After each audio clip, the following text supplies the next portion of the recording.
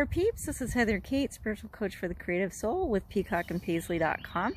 And I'm here today to talk about not getting hung up on the fence. Get off the fence with that narcissist. Get off the fence from an abuser. Don't leave your heart stuck there. This is Wednesday wisdom for you. And I am thinking of some clients of mine that I absolutely love. Really wonderful people, kind, caring, perceptive, hardworking, dedicated, loyal, and they will go the extra mile for anybody. They're perceptive. They can see what's happening to and for somebody else, and they want to help them. So one of the ways they get stuck continuing a connection with an abuser, even though they're divorced or they've separated ways in whatever form, is that you know, they try to help people, and unfortunately some people, you have to save yourself first and let those other people do what they need to do. And when you're in a difficult situation with somebody, you know, if you've gotten away from somebody who's a violent abuser, you first of all, you pretty much know that anybody else that's going to be with them is going to get hurt. And you may feel for those people, but at the same time, you've really got to look out for yourself first. And one of the tools in doing that is to daily practice your spiritual grooming. And if there's nothing else that you can do, make sure you do cord cutting. And go to my website, peacockandpaisley.com, and go to the search bar and type in cord, and you'll find an explanation of it and also a guided meditation video. It's really simple. You can do it in just a couple of seconds. But you know, usually it's a little bit better to take a little bit longer and be really thorough. But it's really crucial. It's really important. And even though, you know, sometimes our hearts are still connected to, you know, we still love the person, you know, that did things that were really wrong to us, but it's really important to honor yourself and let go of everything that continues to traumatize you. And a narcissist will always keep going. They are like the Energizer Bunny of evil. They will just keep going and going and going. So the only thing that's good for you in a situation like this is to just let go of it. You can love them still. This gets a little complicated, but you can fine-tune your psychic and spiritual perception of what you're doing with this. You can love them, but you don't have to be involved with them. And it gets tricky if you have kids and you know, young kids, and you're like co or parallel parenting, however you want to describe it. But it's really important to keep your eye on the prize, which is you. And in this case, if you have kids, you and your kids. Your kids need you. And you know, if you're trying to rescue somebody else, that's incredibly admirable, but you've got to do it in a way that's going to be good for you, which probably means not rescuing them. I know other people have a different opinion on that, but if you're in a position where you're really just starting this process, and if you are noticing that your ex is causing problems,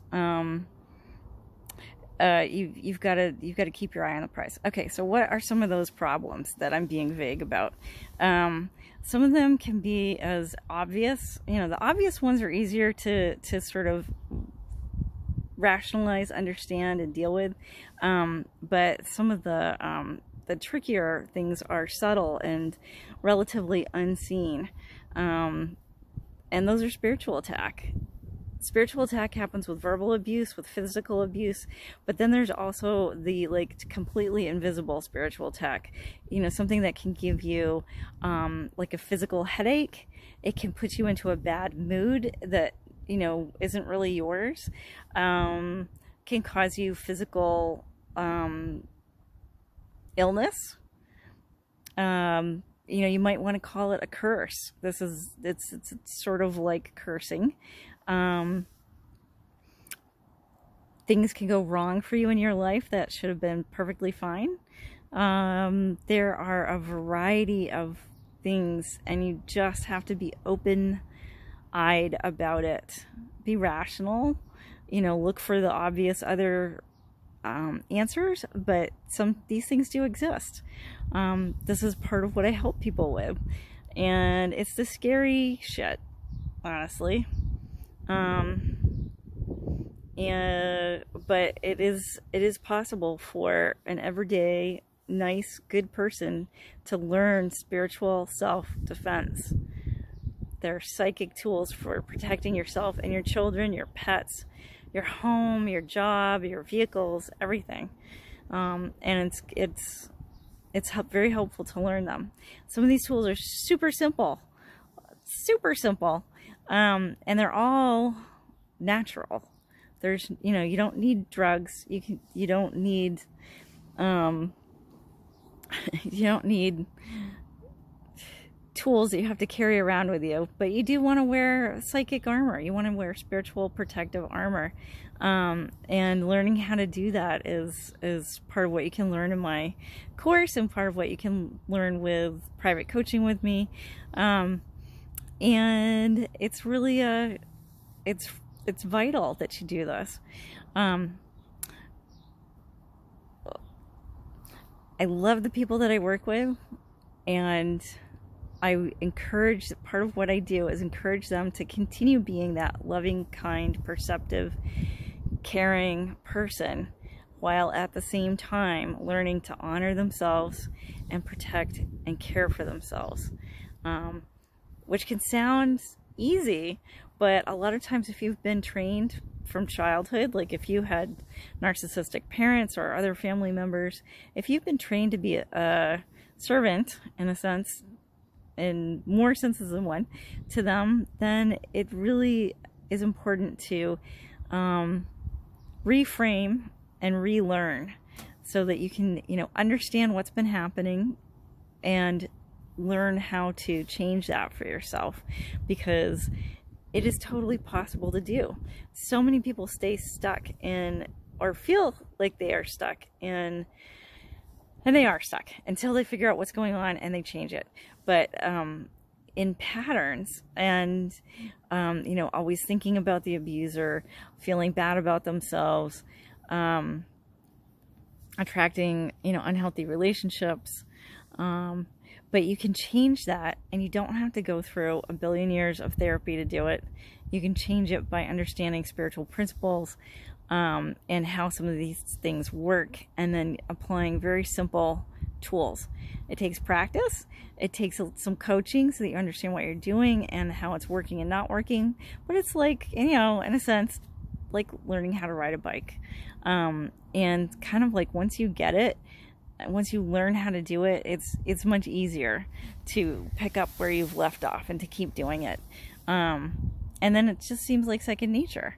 And if for some reason you stop doing it, you can actually pick it back up again, and kind of like muscle memory, it will come back to you.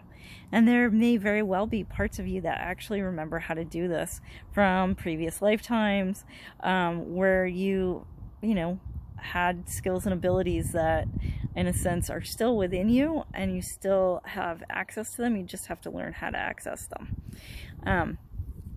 So tell me in the comments what you are working on, what some of your insights have been, and how things are going in your life. Have you ever tried mudras? They're hand gestures. Like this is a mudra. This is a mudra. If you've seen any of some of the old icons of Christ and Buddha, they're both doing the same hand gesture, like this. They're doing all sorts of different ones, but those are mudras, and they're very simple, easy, non-toxic, totally holistic healing tools. And you can actually take that as a separate course on my website also. I just talked with someone today who's using them really successfully in a tough living situation. She's actually, she's left an abuser, and she's moved back into a family home where things are a little bit challenging. So she's realizing where some of her stuff is coming from, some of her issues, and she's using the mudras to help control her energy. And as you do that, you start to realize, you know, what is your energy, what's your personal feeling, what's your experience versus what is somebody else's. That if you're an empath, you may be absorbing it and then therefore experiencing it, but you can control that. And then if it's not what the other person is experiencing but what they're trying to force into you, you can learn how to stop that. So if you're an empath, you know, these are incredibly helpful tools, even if you're not an empath. But everybody has intuition. Everybody has some level of empathy or empathicness. And being an empath means that you can experience other people's feelings, both emotionally, mentally, spiritually, physically.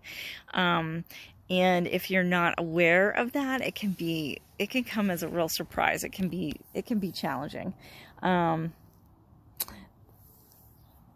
One of the first things that made me realize I really needed to learn what the heck was going on with me was when I went to console a relative whose brother had died tragically, suddenly, like really out of the blue. He was young and he had a massive heart attack and just died. And for you know, and we were not close, but I felt for his brother and his wife, and I went to go visit them and console them, and I ended up being overcome with grief. And they were so kind, you know, consoling me. I was crying, and it really, I was mortified because, of course, that was not what I'd gone there to do. I'd gone there to help them, you know, just to be supportive and kind. And I felt like I ended up taking, you know, their time and energy that they needed for themselves. So I left that thinking, okay, that's not how I personally felt about it, but I was definitely experiencing that. What was it? And then I learned like that's can be part of being an empath. The key to that is learning how to control it. Learning how to control what you take in, realizing what's your own and what is somebody else's, and then, you know, then it's much easier to figure out how to act on it. And of course, you don't have to be sort of run through the mill by somebody else's, by experiencing somebody else's emotions. When you're an empath and you don't know how to do these things, I think it can, you know, it can make it even more difficult to stop someone from manipulating you spiritually and emotionally. And narcissists are experts at doing that, partly because they're not just operating on their own. They have spiritual beings that are helping them to do this. Now, at the same time, the ones that are really smart also are, you know, narcissists are very observant, and you can think about it as they are not able to access joy on their own.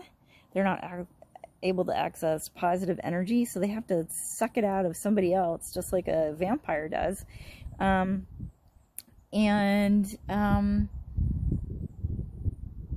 They like people that have juicy joy energy, and those are, you know, those tend to be empaths.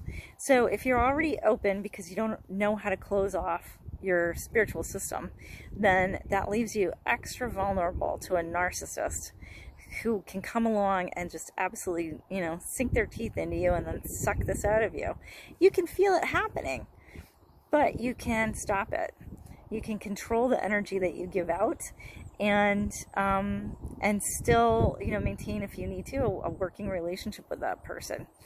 So these are some of the skills that I teach people, and I would love to hear about your personal experiences as an empath or with a narcissist, and how your energy flow goes, and if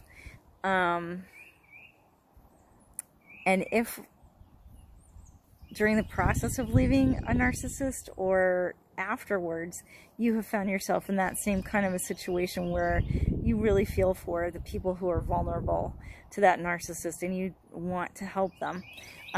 Tell me a little bit about it. Tell me in the comments, or tell me in if you're finding this on the podcast, you can leave me a voice message, and I can either, let me know if you want to keep it private or if I can put it into the podcast, and I'll answer things for you. You can also contact me on my website at peacockandpaisley.com/contact. So I look forward to talking with you. Peace, everybody.